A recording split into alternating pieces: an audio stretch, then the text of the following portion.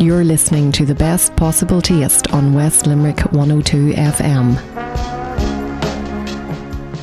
Good evening and welcome to this week's Best Possible Taste. I'm Sharon Noonan, and as February nears an end and spring approaches, tonight we're delighted to have Teresa Story from the Green Apron in studio to talk to us about foraging, which, as you all know, is the perfect springtime activity to get us outdoors. A visit to the Kingdom presents the ideal opportunity for me to call to Mark Doe in the Just Cooking Cookery School to get the latest news on the Apprentice Chef programme. And my travels to Limerick mean a visit to Dog Friendly Sheila Fab for some canine conversation and a random act of kindness that involves warm coats. Before we get into all of that, you might wish to get in touch with me here at the show, and you can do so by dropping me an email to s.noonan@live.ie, or you can tweet me at Queen of Org, as in Queen of Organisation. Now, our first guest on the show has visited the Best Possible Taste studio on a few occasions in the past. Most recently last year when her book Fruit on the Table was published. Tonight, Teresa Story from the Green Apron is here to talk about a series of spring foraging talks that we can all look forward to in the coming months. Bon appetit. Yummy. Grubs up. Delicious. Teresa, you're welcome to the studio this evening. Thank you very much, Sharon. Spring is fast approaching, thank God, says we all. Thank you. So a Lord. Brilliant time of the year to get out and about, and foraging is one of your passions in life. It really is. As a botanist, I love all plants, but I especially love free food. And at this time of the year, when we're so kind of run down after Christmas, you can hear my rundownness from my sneeziness. It's time to start getting those spring greens into us. Nettles is the main one that we have, but it's also time for wild garlic to start, dandelions, and we're also picking a lot of sticky Mickey or cleavers. These are all very interesting items now that we'll have to describe in detail, because people, including myself, might not have a clue what they look like. And foraging, you make it sound like it's so easy, but it's something you've been doing from a child. Mum had us out picking nettles and picking all the wild fruit, but we also had a lot of nettle soup when we were growing up, and I still feed everybody nettle soup. Yeah. You're supposed to have at least 3 batches, that's the old wives' tale, before May, when the nettles get really strong and they become laxative. So nobody wants that. So, so what we would do is we would make a leek and potato soup and add a couple of handfuls of nettle, because nettle can be quite a strong iron flavour, so you just hide it in things. So it's a bit like seaweed, the way that people might put a bit of seaweed in for seasoning or flavouring into a soup or different dishes, that again, it's not the really strong flavour of it there, but you're getting the benefits of it and the goodness of it. Absolutely. Nettle is fantastic. They recommend it for cleaning your blood, but it's also a really good medicinal plant. So from birth till death nearly, I give it to my teenager for hormonal balancing and helping with her acne. It's really good for breastfeeding women because it helps let milk down. They in fact used to feed it to cows a lot to increase their milk yield.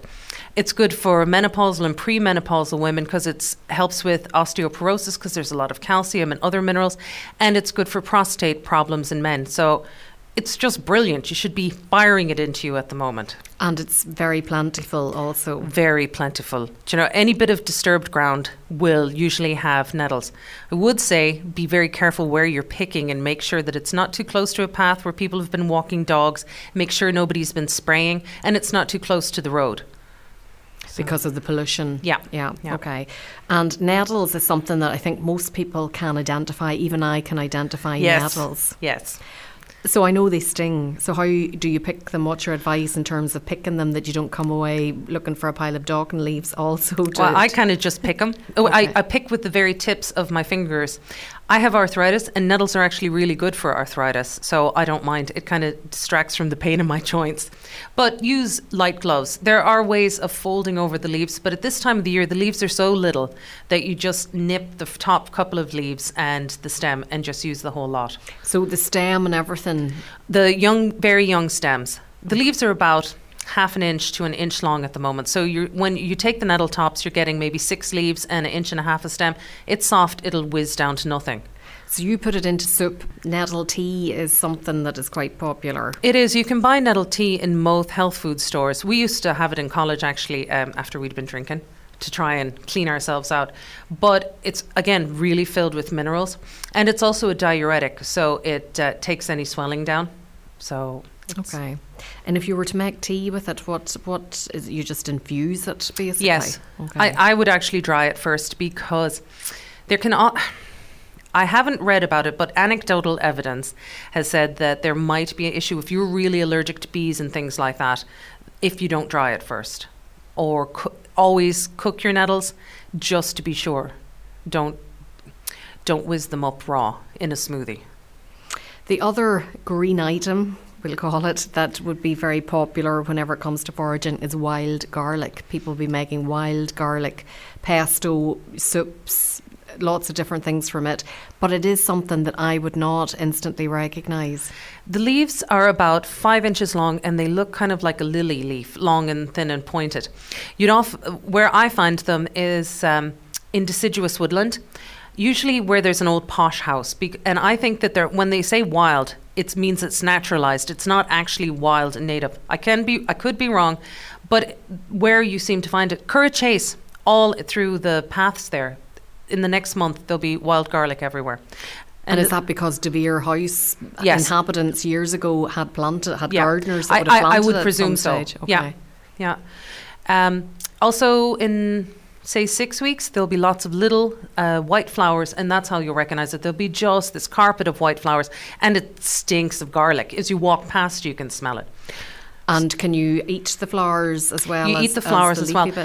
Don't dig up the bulbs. Some people do, but the tops have just all the same flavour, and at least you've got the bulbs left for next year. And mostly we just whiz it up with a little bit of olive oil, and that's our pesto. And then we'd freeze ice cube amounts of it and use that all through the year. To go into soups and different things. Yeah. Okay. Now, dandelions. Dandelions or pissy beds. Yeah, I could recognise dandelions also. Those are a really good blood cleaner.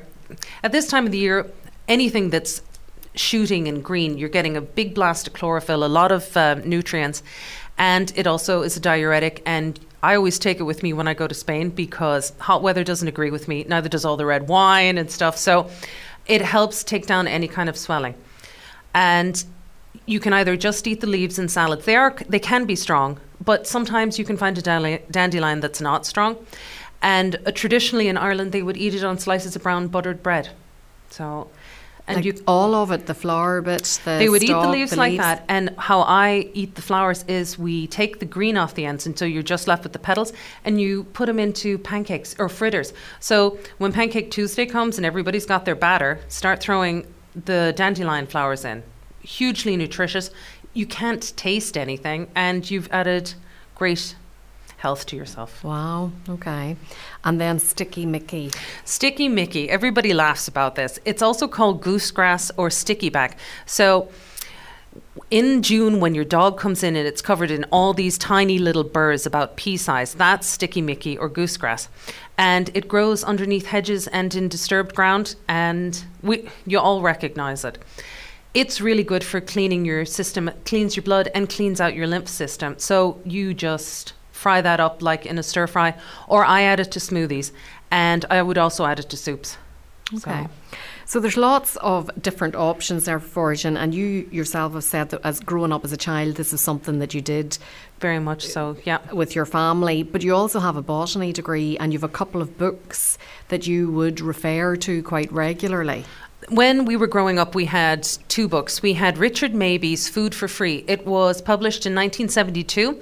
I know Collins have done a smaller version of it, the Collins Gem Food for Free, and I think it's been completely republished. We use that all the time, and he has pictures. He's got every kind of bit of information for the more common plants. And then our other favourite book was Wild and Free, Cooking from Nature by Cyril and Kit O'Caron. We made everything from that. I made nettled beer when I was in college from it. It's brilliant, and they're local. They seem to have lived in Limerick and in Clare. So it was published in 1979, and then they've just republished it in 2013. So that's easily available. You mentioned there Curragh Chase, so it's probably full of lots of different things in addition to what you've just mentioned there. And where you live yourself in West Limerick, your own land, is it full of foraging items? we're really lucky. We've got a lot of wild garlic at the edge of the walled garden, and then some of the fields around, there's whole sides of them are filled with damsons. Somebody planted 100 and something years ago. And also we've got a lot of crab apples because where a couple of different townlands meet, and where townlands change from one to the other, they used to plant crab apples as so that you would know you were changing townland. So we're really, really lucky. And of course, that's where all the many ingredients come from for the green for all our apron wild produce. Yeah. And I've planted a lot of extra as well. Elderberry is really, really fantastically healthy. So we've put in another 50 trees, and I'm hoping to put in a couple of hundred this year because it tastes delicious and it's a really good antiviral and fixes your flu right up. So in terms of what people need to watch out for, because if you're into foraging for mushrooms, there's so much can go wrong there if you don't know what you're doing. If you're foraging for green items, do you still need to be as vigilant? You really do, because some of the things are extremely poisonous. I would say get a really, really good plant book with photographs, not one with drawings, because often the drawings you're looking at it going, I have no idea what that is. So get one with photographs. There's a couple of British wildflower books. There's also a really good website called Wildflowers of Ireland, and she takes pictures. She's based down in Cork, and she takes pictures of everything. It's amazing. So I would use that as a reference. And you can also pull it up on your phone and be looking going, okay. Is there a chance that over time, is it better to have a book that is more current? Like some of those books there you mentioned are 1972. Have flowers and wildlife, has it evolved over time? Can it look a lot different today than it did 100 years ago? No. Okay, is that a really stupid question? No. What we're looking at now and we're thinking about is actually one of the issues is going to be climate change is going to change what we have growing. An interesting thing is London has, around the outskirts of London where the freight yards were, they have ridiculous amounts of jungle plants and stuff, and all because they've come in on freight from all around the world and they're spreading out as the climate changes. So we're going to be looking at something like that as well. That stuff that would normally be frosted out that are illegal aliens are all of a sudden going to be taking over. Or that the seasons don't dictate so much what is available because the seasons are so confusing now because of climate change. Yes, and I'm finding that with my plums, they're flowering before I have any kind of pollinators out. And I'm not going out with a paintbrush to 50 plum trees. So you're not going out with a paintbrush? Yeah, to pollinate them each flower individually. So yeah, I'm just... No. Sounds like a lot of work. Yes, more work than those plums are worth. So you're going to do a series of walks and talks during the spring, and I'd imagine that tourists to the area, you do take private groups out from time to time as well. So if somebody wants to join a group walk, what's the best way for them to get in touch with you or to find out if there's one on? I would say look at our website, which is thegreenapron.ie. And also keep abreast of our Facebook page, which is The Green Apron. Okay, great. Well, thanks for coming in tonight. It's very interesting. I will have to come out with you sometime. You will. And we'll have nettle soup and nettle pesto. Yeah. And I'll get a closer look at the sticky Mickey. Yes. Yeah. All right. Great. Listen, all the best with it. And thanks for coming in tonight. Thank you. You're listening to The Best Possible Taste on West Limerick 102 FM.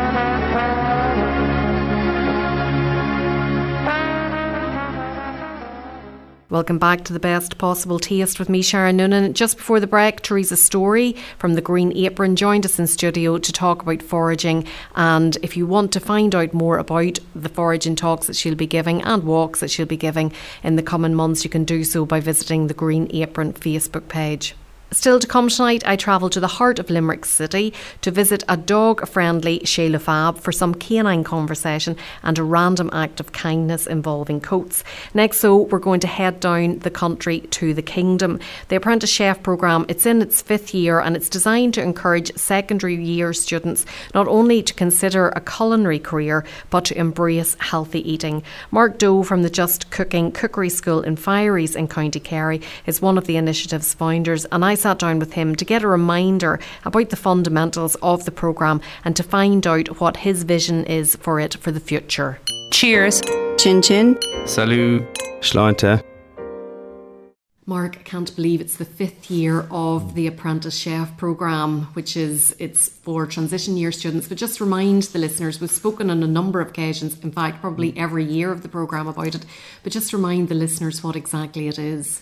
So I suppose the Apprentice Chef programme, it's really kind of about a few things really. We're kind of trying to encourage students, from second year actually, to kind of eat healthier and see the benefits of eating good mood food and a healthier diet, teaching them, I suppose, the basics of cooking, the benefits of fresh food, and we're also aiming at promoting the food industry as a career choice or as third level. So, that could be becoming a chef, ideally, with a shortage of chefs, or it could be going into food development or food science or any of the areas, home economics, etc. So we're kind of, that's the two main areas that we're hitting, really. The format then is you start off in October time and you have, is it master classes you have where they come to Tralee IT? Yeah, so basically schools are invited to attend workshops at Tralee IT, and the workshops would basically explain what the project is about. It's very much a project, not a competition, so it explains what the project is about, what's expected from the students, how they can move forward. They're also giving cookery demonstrations on the day, and they're showing maybe 4 or 5 dishes that kind of reflect good mood food, fresh ingredients, non-convenience, etc. We also have a nutritional therapist, Susie Cox, who gives the students a talk on nutritional therapy. Okay, so why certain foods are good for them, what they should be eating, good fats, bad fats, etc. And the students also get a tour of the IT Tralee facilities as well, to try and promote the IT as a third level choice. Susie's input is really very important, and I've heard her talking before about the good mood food and explaining to the students how what they're putting into their bodies can affect their skin, their mental health, and really just how their day goes in general. Yeah, Susie's brilliant at that. In all fairness, she puts it in kind of a fun way, and she doesn't say, look, you can't be eating junk food, but you can eat it occasionally. It should be a special occasion, etc.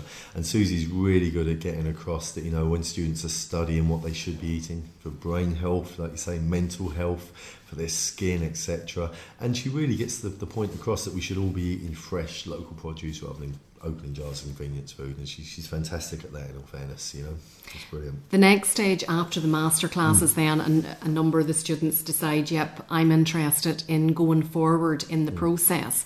And at that stage then they're assigned a mentor. Yeah, so basically they go back to the schools. There's usually 15 students invited from each school to attend the workshops. And then 2 students on those 15 students can submit a project to us to go further. And we can only take 2 at the moment, which is logistically it's just not possible to take more than 2 students.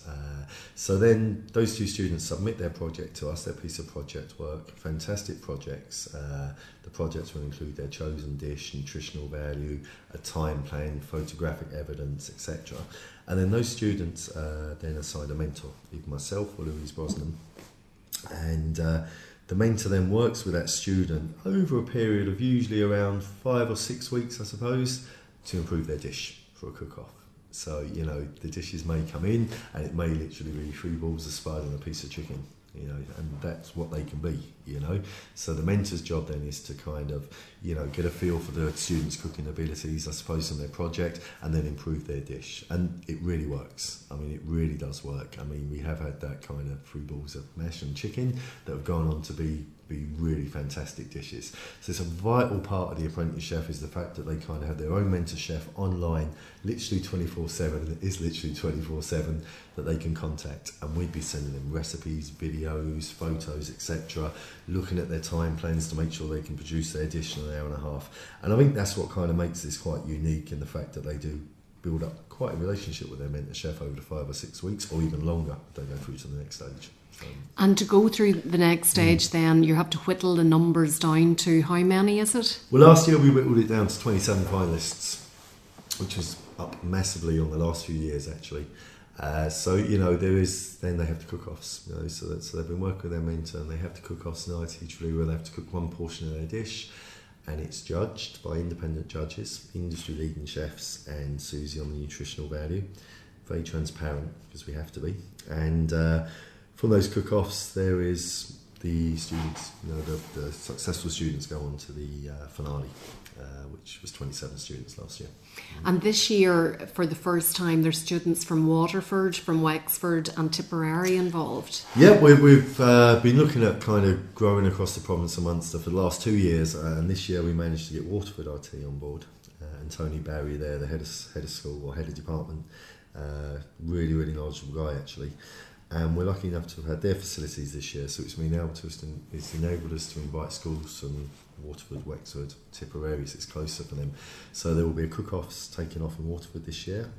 The finale will still be in IT Tralee, but it's just, it means that we can get that corner of Munster, which we haven't been able to have yet. So it's fantastic, great support. It's a serious operation, the final now, because they are there in their chef whites. And they're in a professional kitchen environment, so they have all that pressure as well as all the resources that you would have in a professional kitchen.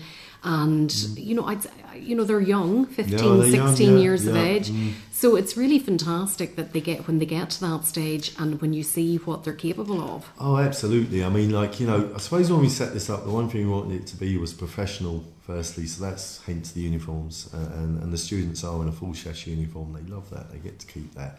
They look the part, Sharon, I think this is the thing. And the way they conduct themselves in the kitchen is just, it's mind-blowing stuff. I mean, you'd walk into a lot of professional kitchens in the country and you wouldn't see chefs behaving the way they behave, it's absolutely amazing. But, I think they go into a professional kitchen, they're put very much at ease, the mentor chef's there helping them on the day. We don't put any pressure on them. And the one thing you'll notice is that when they're working in the kitchen and you see it from the videos and the pictures, they're always smiling. They're really happy to be there, and they just rise to the occasion fantastically. In fact, every single student that we've had take part in this over the years has just been fantastic under the pressure and in the kitchen, and they've practiced their dishes. They've got their time plans, and what they do in an hour and a half is phenomenal. To be honest, in the last 4 years, can you pinpoint one standout dish that really blew you away? One standout dish. I mean, we've had some outstanding dishes. I mean, last year George Hennessy's dish was a beautiful dish. The lamb with the beetroot reduction, etc. Really, really, really well executed dish. I still think Stephanie Kearney, who won the year before last, her dish, what started off as a piece of sea bass on a julienne of courgette and carrot, and then with mentoring her we kind of developed it into this dish that had a beautiful shellfish bisque, some potato gnocchi, the best shellfish bisque I've ever tasted in my life. I think her dish still stands out really as the one that was amazing. How it developed, how it evolved, and that was down to Stephanie as well. Her piece of project work she put into us, we say 1,500 words. I think when we counted her project words was close to 7,800 words. It was like a thesis. It really was. It was absolutely outstanding. That dish definitely stands out for me. But then we had a lovely beetroot burger from Podrick Randalls from Kenmare last year, which actually got featured in the Recovery Haven cookbook. We put that in there for him. That was an amazing dish, And so, is there one dish? Stephanie's was good. It was just very well put together. It's amazing what you say there about Podrick's dish going into that cookbook, because the winning dishes last year were all featured in Easy Food magazine. Right, so there must be, for the students to see their dish, their recipe, a picture of their finished product in a national magazine like that. It must be huge. It must be huge to them. They must take a lot of pride in it. I mean, we take a lot of pride in it when we see it, in the publications. And I think for a student to see that is brilliant, and rightly so, because they put so much work into it. They really do. And it's the amount of emails we get as mentors. Like I was mentoring this morning, I think I have maybe around 28 students to mentor this year, something along those lines. And I opened my email this morning, and I'd say 12 or 13 have got back to me this morning. So they're really on the ball, keen to get moving. Yeah, they are, and they as soon as they get the mentoring, there are more questions. They're sending back pictures, and they're sending back this. It's fantastic, fantastic. We must talk about prizes now. Prizes, Because it's always nice to get a bit of a prize, and Absolutely. the prizes are very good. And we've mentioned the Easy Food magazine there, Yeah, like that's that's part great. of the prize, Yeah, that it's fantastic. they do a spread and your recipes included there, and I think there's a subscription to the magazine Yeah. as well. What other prizes are on offer? Well, I suppose all the students that take part get the apprentice chef uniform once they get through to the cook-offs, and then all finalists will get a specially commissioned Ambry chopping board. They get a copy of the Just Cooking cookbook. They get a lovely certificate. And then we have kind of runner-up prizes and best projects, and then you go on to getting the chopping boards, the uniform, the cookbook, and they'll get a really nice set of professional chef knives, you know, to the value. Some of the chef's knife sets we've had over the years have been 150, 180 euros in value, or even just one knife. And then, you know, you have the finalists, and they get €1,000 for the winning school to spend on kitchen utensils. They also get a professional chopping knife, usually, again, 150, 180 euros. They get a specially commissioned chopping board, much larger than the other ones from Ambry, and they get the trophy, the trophy made by Ambry boards as well. But And it's a very unusual trophy. It's a really unusual trophy, and you know, it's made from wood from the National Park in Killarney, as far as I know, and it's shaped as a chef's hat. Yeah, it's lovely. It's lovely. very different. Yeah, it's very different. So that goes to the winning school for the year. Again, the subscription for Easy Food. It looks like possibly going to be on TV3 cooking their winning dish this year, and possibly maybe doing something with Easy Food magazine on food styling and photography. So, you know, it's a fantastic prize. And plus, every student that takes part as well, you know, what I think makes it quite unique as well, Sharon, is they all have, you know, this world of knowledge around them. If they want to go on to third level or go on to the food industry, they can contact us anytime and we'll help them. You know, I've had emails from previous winners that are looking at doing chefing as a career. They're not 100% sure what's their best option to get into college, and we take our time to reply to them, you know, and I think that's a really important part of it, because you only have one decision in life, your career. You want to make the right one. Well, I think, you see, like, that's all credit to you and your fellow mentors that they feel that they can approach you after the actual project or the programme is finished, because, you know, you often come across in life people who say, well, give me a shout, but then whenever it comes to it, you think, well, can I give them a shout, or is it too late to give them a shout? Yeah. So you obviously really work on building up that relationship and that rapport with them. Absolutely, it's really important to us, and I mean, even down to the stage now where what we're looking at doing as the next step is to, you know, basically put together a work experience programme for kind of 12 leading hotels and restaurants in Munster. So if the students are serious about going into the industry, we'll send them to one of these places for work experience, but there will be serious structures in place. They won't just be thrown into a corner, you know, they'll have to be trained on their work experience, or if they go for summer work, they'll have to be trained. So there's like a curriculum nearly for it, that you have to tick these boxes, that you're not doing the kitchen porter type activity. And you are learning. There'll be a training program. This is the next stage that we're looking at, but that will be vital, you know, because you know, we can do the apprentice chef, professional kitchens, etc.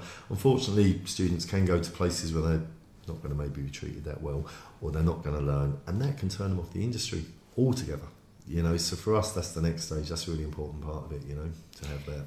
Well, it's well publicised that there is a chef crisis in Ireland at the moment, that we don't have enough people to fill the roles, and especially in an area like Kerry, where you're based, where food tourism is a major economic driver for the region, and this is something that's really contributing or trying to support that. Well, I think so. You know, we are trying to encourage these students to go into chefing, number one, but food generally, you know, and it's a good starting point for them, to be honest, you know, because they are working with good mentors and good chefs and seeing the best facilities, so it is a great starting point for them. And you know, there has been students now that have taken part in this that have gone on to third level, you know, which is fantastic to see, culinary arts and CIT, etc. So it's great, you know, and a lot of them actually that have done this. Stephanie went on to work in Ballybunion during the summer in the kitchens, and in all fairness, you know, speaking to the chef there and the owner, they said she was one of the best students I've had go through their kitchen. It's fantastic. You know, and Stephanie is looking at food related. She's not 100% sure what yet, but she's looking at a food related industry. You know, so it's brilliant, you know. Well, the first 5 years, hugely successful. Where do you see it going in the next 5 years? You've obviously spread out from Kerry and Limerick and Cork now to Wexford, to Waterford, to Tipperary. How do you get it to the next step? Well, I suppose the next level for us is to get, I suppose, more of Munster next year, and then move it to another region, I suppose. It's funding is the big issue for us at the moment, but we're working on that. I suppose the future goal of it really, Sharon, over the next 5 years is to have it national, similar to the Entrepreneur Programme, etc. This is our bigger dream, that we'd have hubs around the country that would be running this for us. Will it happen? I think it will.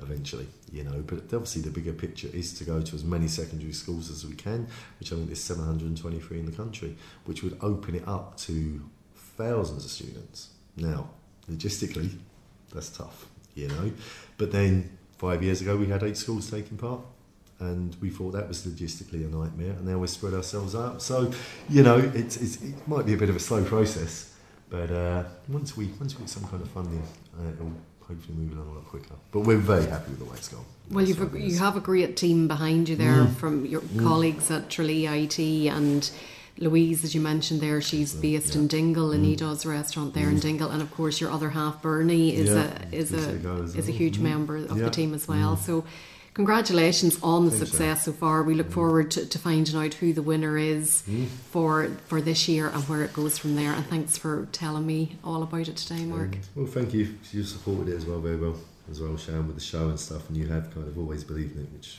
actually is fantastic. So thank you. My pleasure. You're listening to The Best Possible Taste on West Limerick 102 FM.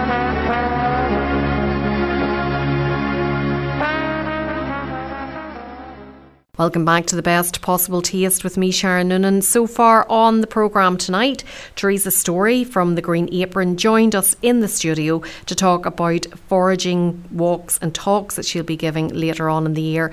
And Chef Mark Doe from Just Cooking Cookery School in Fieries, County Kerry, provided an interesting insight into the Apprentice Chef programme for secondary school students, which is in its 5th year, and that was just before the break. If you are just tuning in, don't forget, if you've missed any of the shows so far, it will be up in the podcast later in the week, and you'll find it on SharonNoonan.com, or subscribe free of charge and download it on iTunes, or you can also use the podcast app on your phone. Our final interview this evening takes us into the heart of Limerick City, to the site of the former tourist office. The property has been transformed into Chez Le Fab Cafe thanks to sterling work by Leslie Ann Ledan and her partner Shay Reardon.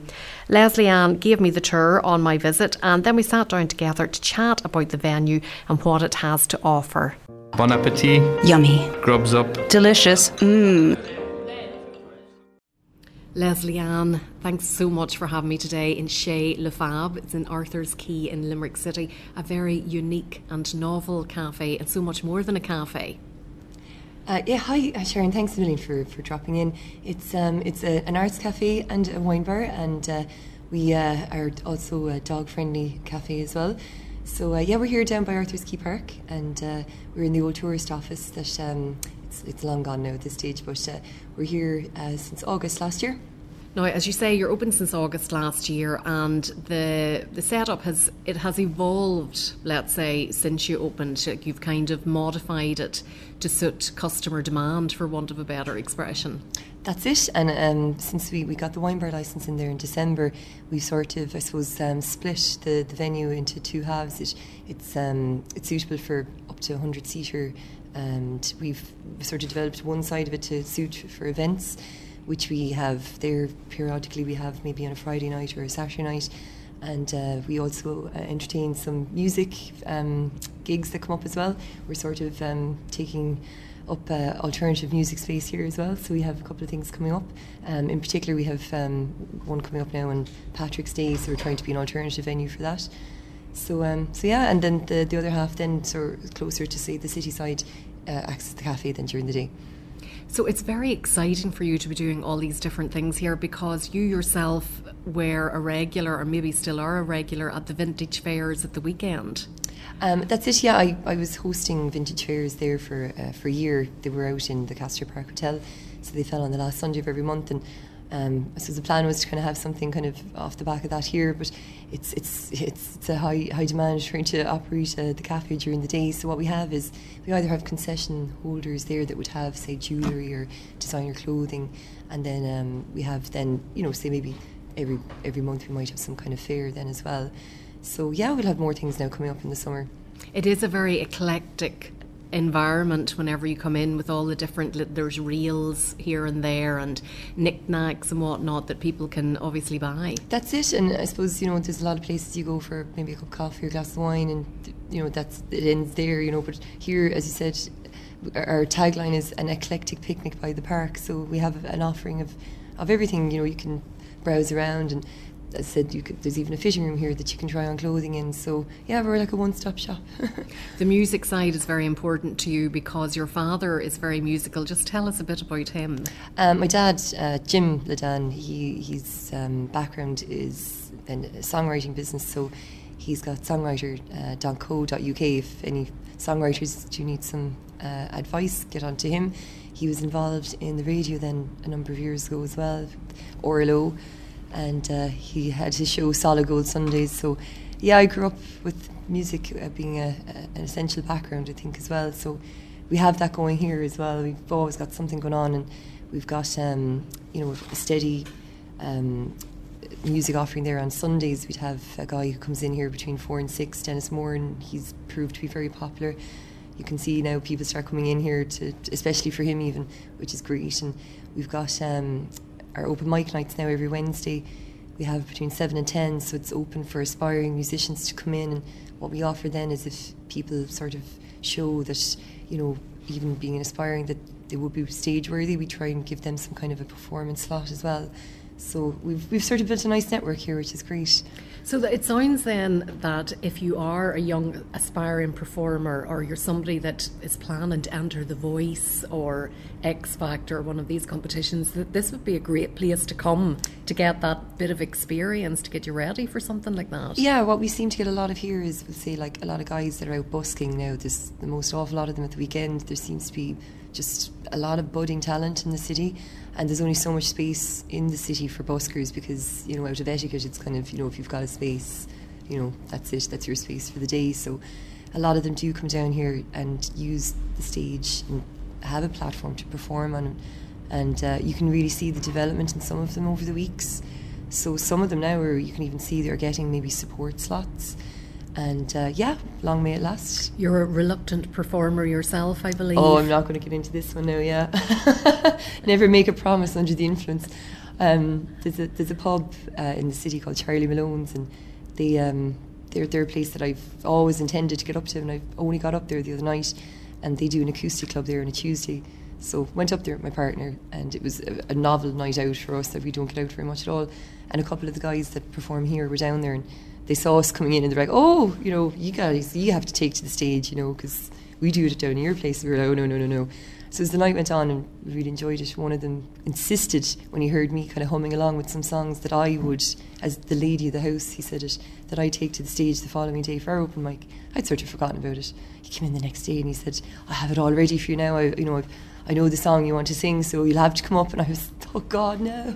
But everyone then coaxed me into going up there. So yeah, I've broken the mold, so I've gone up there. You must tell us what your song is, what's your party piece. Well, I'm not going to do it now, but it's Janis Joplin's Mercedes-Benz song. It's the only song I would say that I could probably hit the notes on, but I'm certainly not giving a rendition of it now. we might persuade you yet. So Sundays sound like they're like quite a busy day, because 12 o'clock. You open at 12 o'clock, is it, on a Sunday? Well, yes, we do open from 12, but just literally since last week, I put it out there to there's members of a group that we've gotten together there just to update on dog-friendly events and things that happen here.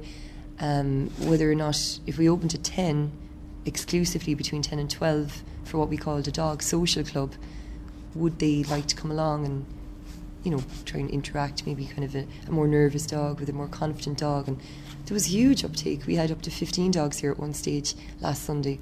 So it was definitely worth the while coming in a bit earlier. So we're going to host it again now this Sunday, and roll it on and see how it goes. So from what I can see anyway, a lot of people are up very early on a Sunday and there's nowhere to go. And you are dog friendly all of the time, though. We are. So just explain what exactly that means. So yeah, as I said, we operate as the wine bar and a cafe, and whatever our opening hours are, we are dog friendly for all of the time that we're open. That includes if there's a gig or anything like that on, as long as it's not a very loud type of gig, a dog would be welcome to come in.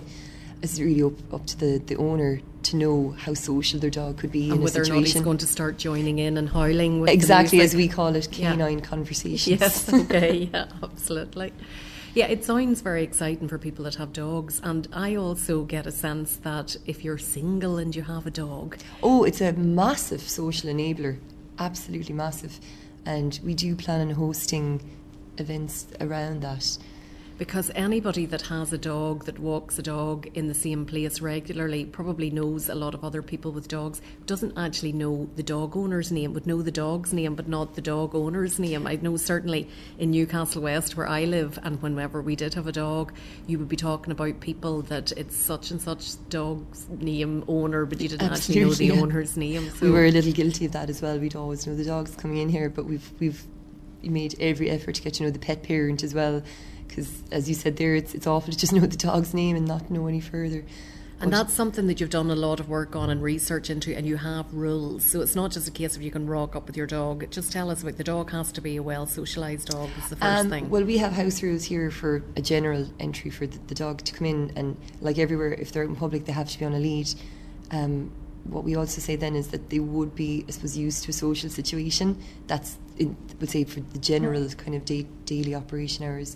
We make allowances for the social on the Sunday, but then outside of that then we ask that dogs keep their canine conversations to a minimum, because we're only dog friendly, we're not an actual pet cafe, so we don't want to impede on the comfort of the other guests that are around them. So far so good. We've had, as I said, we could have had up to 10 dogs here during daily operations, and it's been great, and everyone that's in here, even if they don't have a dog, they'll certainly go over to a dog that they want to go over and pet, and it's lovely. You can see that people really appreciate it as well. And if you are thinking about getting a dog, it's a great way to come in and see what sort of breeds of dogs that's it, and most people are fairly well behaved. Yeah, that's it, and most people are very open as well. If you were to stretch as far as asking a question about it, and we'll say with the social we have on Sunday then as well, what we wanted from it was that people could come in and say mix with some older dogs, some more mature dogs, confident dogs, and then bring along maybe say a puppy who is essentially a blank canvas, and they could learn from an older dog. And then you've got the rescue dogs who are very, very nervous and could take a lot of coaxing and a lot of work before they'll ever get to that level, if ever, and that really just depends on what they've been through. So since last Sunday had gone so well, and I'm not by any means a dog therapist myself, but what I would know from having a dog over the years, I could recognise certain behaviours. So what I proposed to them was that if there was anybody who is a qualified, say, dog behavioural lecturer or anything like that, that they could maybe be invited in as a guest speaker maybe some morning, and everyone put together, maybe a $5 head or $10 head as a kitty for their time. So they all agreed that it would be a great thing. So that's something that we're looking at. So if anyone is out there listening to this and is that type of person, maybe get in touch and we could have a word. Yeah. So there's great potential in that. Absolutely, yeah. Another project that you've been involved in is related to the Random Act of Kindness movement. There's a reel outside, or a clothing reel outside the front door here, so you better tell us about that, because this is really exciting, I think, at this time of the year in particular. That's what we dubbed this. The name is Donate a Coat, as a 24-hour 24/7 appeal. And it was something that this local lady, Audrey Ryan, she's an artist and she's a real supporter of the Novas initiative. So she does an awful lot of work already with the homeless, and we're actually members of the Focus Ireland committee, and we do a lot of fundraising for Midwest Simon community. In particular at our open mic nights, actually, we raise funds. So myself and Audrey both had seen this thing over in London where just very simple clothing rail was put outside, and people in the community nearby were all just asked, if you've got stuff at home, just bring them in, as long as they're kind of weather resistant coats. And all the rest and put them out. So we looked at that as, I suppose, a sort of an example and said, we've got a canopied area. If we put it out, put it as a 24/7 thing, because, you know, maybe some people wouldn't like to come down when there's an activity during the day. So we've done that, and it's, I think, nearly 2 weeks there now. And ever since then, we've actually been able to witness firsthand occasions where people are coming down donating the coats, and at the same time there's people, and not just the homeless, this is open to people who are just maybe not able to afford a warm coat at this time of year, are literally coming down and thanking those people directly for that. And it's been such a community kindness initiative as well, that we really looked at that and thought, God, that's something that could really be rolled out in every county if you know, people put their minds to it. All it takes is a clothing rail, a couple of coats that are just, you know, there. And say what we got then was the likes of Pennies there on O'Connell Street donated a couple of hangers, so everything was there, and it's literally taken off ever since. You've been totally overwhelmed by the response. Oh my God, absolutely. It's been, as I said, with a community kindness sort of vibe to it, it's been brilliant. So there's so much happening here between the Random Act of Kindness coat reel, we'll call it, the dog-friendly side of the business, the alternative music scene, the vintage clothing and knickknacks and bits and pieces. So you're very busy. Absolutely, yep. And I'd say, are you drawing on your hotel management experience that you got from GMIT? I was a TMDP student there, so I did that programme on a kind of a sort of a part-time basis, where I was actually working full-time at the time. I was working in Castor Park Hotel, so I was full-time working there, and I was a part-time student, and it was spread over 3 years, and the programme was actually via Fáilte Ireland. So for me, I would have said I probably wasn't the most studious maybe at school, so it probably worked out best for me to kind of do the part-time study and the full-time work. So yeah, I graduated back in 2007, and ever since then I've been involved mostly in hotels. And I then, in the last couple of years, had, I suppose, gotten away from hotels and went into recruitment, and then I went into an office job as a PA and an office manager, and I was always craving the sort of forward-facing interaction, you know, people pleasing, and I sort of felt I needed to get back to that. So what we've achieved now, myself and my partner Shay, who's unfortunately too busy to join in this conversation at the moment, but I'll speak on his behalf.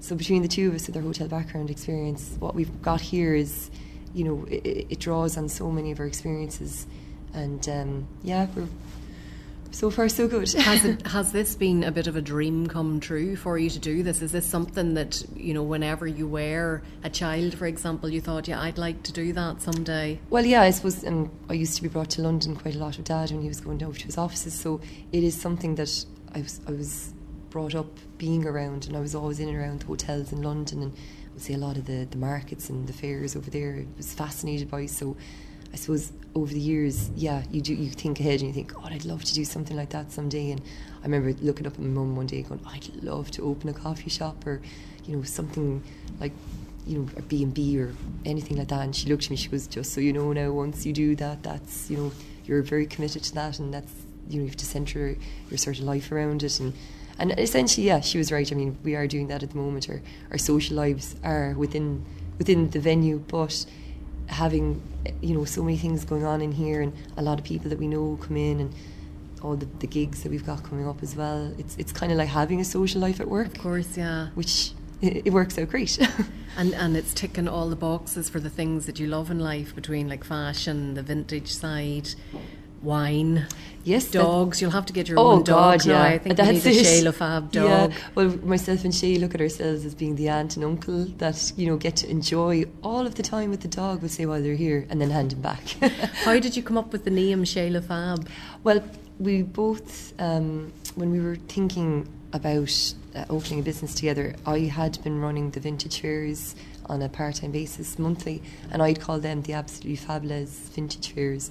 So the sort of the fab part was something I wanted to marry up in a way so that people knew, that's, you know, the things she's been involved in.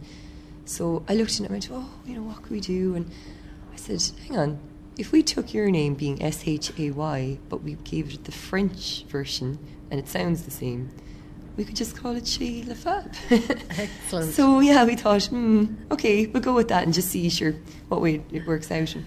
Yeah, a lot of people, when they hear his name, but maybe Shay isn't that much of a popular name, they think they hear Shane, and he just goes, "What's the name of this cafe?" There you go. But it is Shay, CHEZ. That's it. Le Fab. Okay, great. Well, listen, it's been lovely to talk to you today. You too, Sharon. For Thanks. events coming up in the future, people can get all the details. We have a dedicated Facebook page at the moment, so if you go onto Facebook and you go to Shay Le Fab Cafe Bar, you'll find us. We're also active on Twitter, so it's Shay_LE_FAB, Shay Le Fab, and we're on Instagram with the same handle.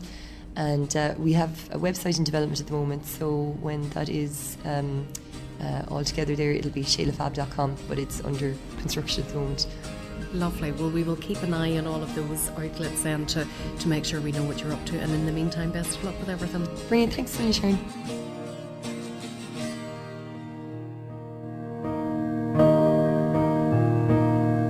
Oh Lord, won't you buy me a Mercedes-Benz? My friends all drive Porsches. I must make amends. Worked hard all my lifetime, no help from my friends. So Lord, won't you buy me a Mercedes-Benz? Oh Lord, won't you buy me a color TV? Dialing for dollars is trying to find me. I wait for delivery each day until 3. So oh Lord, won't you buy me a color TV? Oh Lord, won't you buy me a night on the town? I'm counting on you, Lord. Please don't let me down. Prove that you love me and buy the next round. Oh Lord, won't you buy me a night on the town? Everybody, oh Lord, won't you buy me a Mercedes-Benz? My friends all drive Porsches. I must make amends. Worked hard all my lifetime, no help from my friends. So oh Lord, won't you buy me a Mercedes-Benz? Cheers. Chin chin. Salut, Schleunter. So that was Leslie Ann Ledan from Shay Le Fab Cafe in Limerick. And as I couldn't persuade her to give us a rendition of her party piece Mercedes-Benz, I thought it would be nice to finish the show with a little bit of Janice herself. Thanks again to Leslie Ann for talking to me, and also to tonight's other guests, Teresa Story and Mark Doe. Until next week, when Ireland's leading hospitality guide, Georgina Campbell, returns with details about the February winner of the Board Bia Just Ask initiative, and we'll have other great food and drink stories to share with you, maybe even a few pancakes. So until then, bon appetit. Do you want to get in touch with the best possible taste? Do you want to come on, share a recipe, review a cookery book, or just have a general chat about what you like to eat and drink? All you have to do is get in touch with me, Sharon Noonan, by sending an email to s.noonan@live.ie or send me a tweet @Queen of Org. Bon appetit!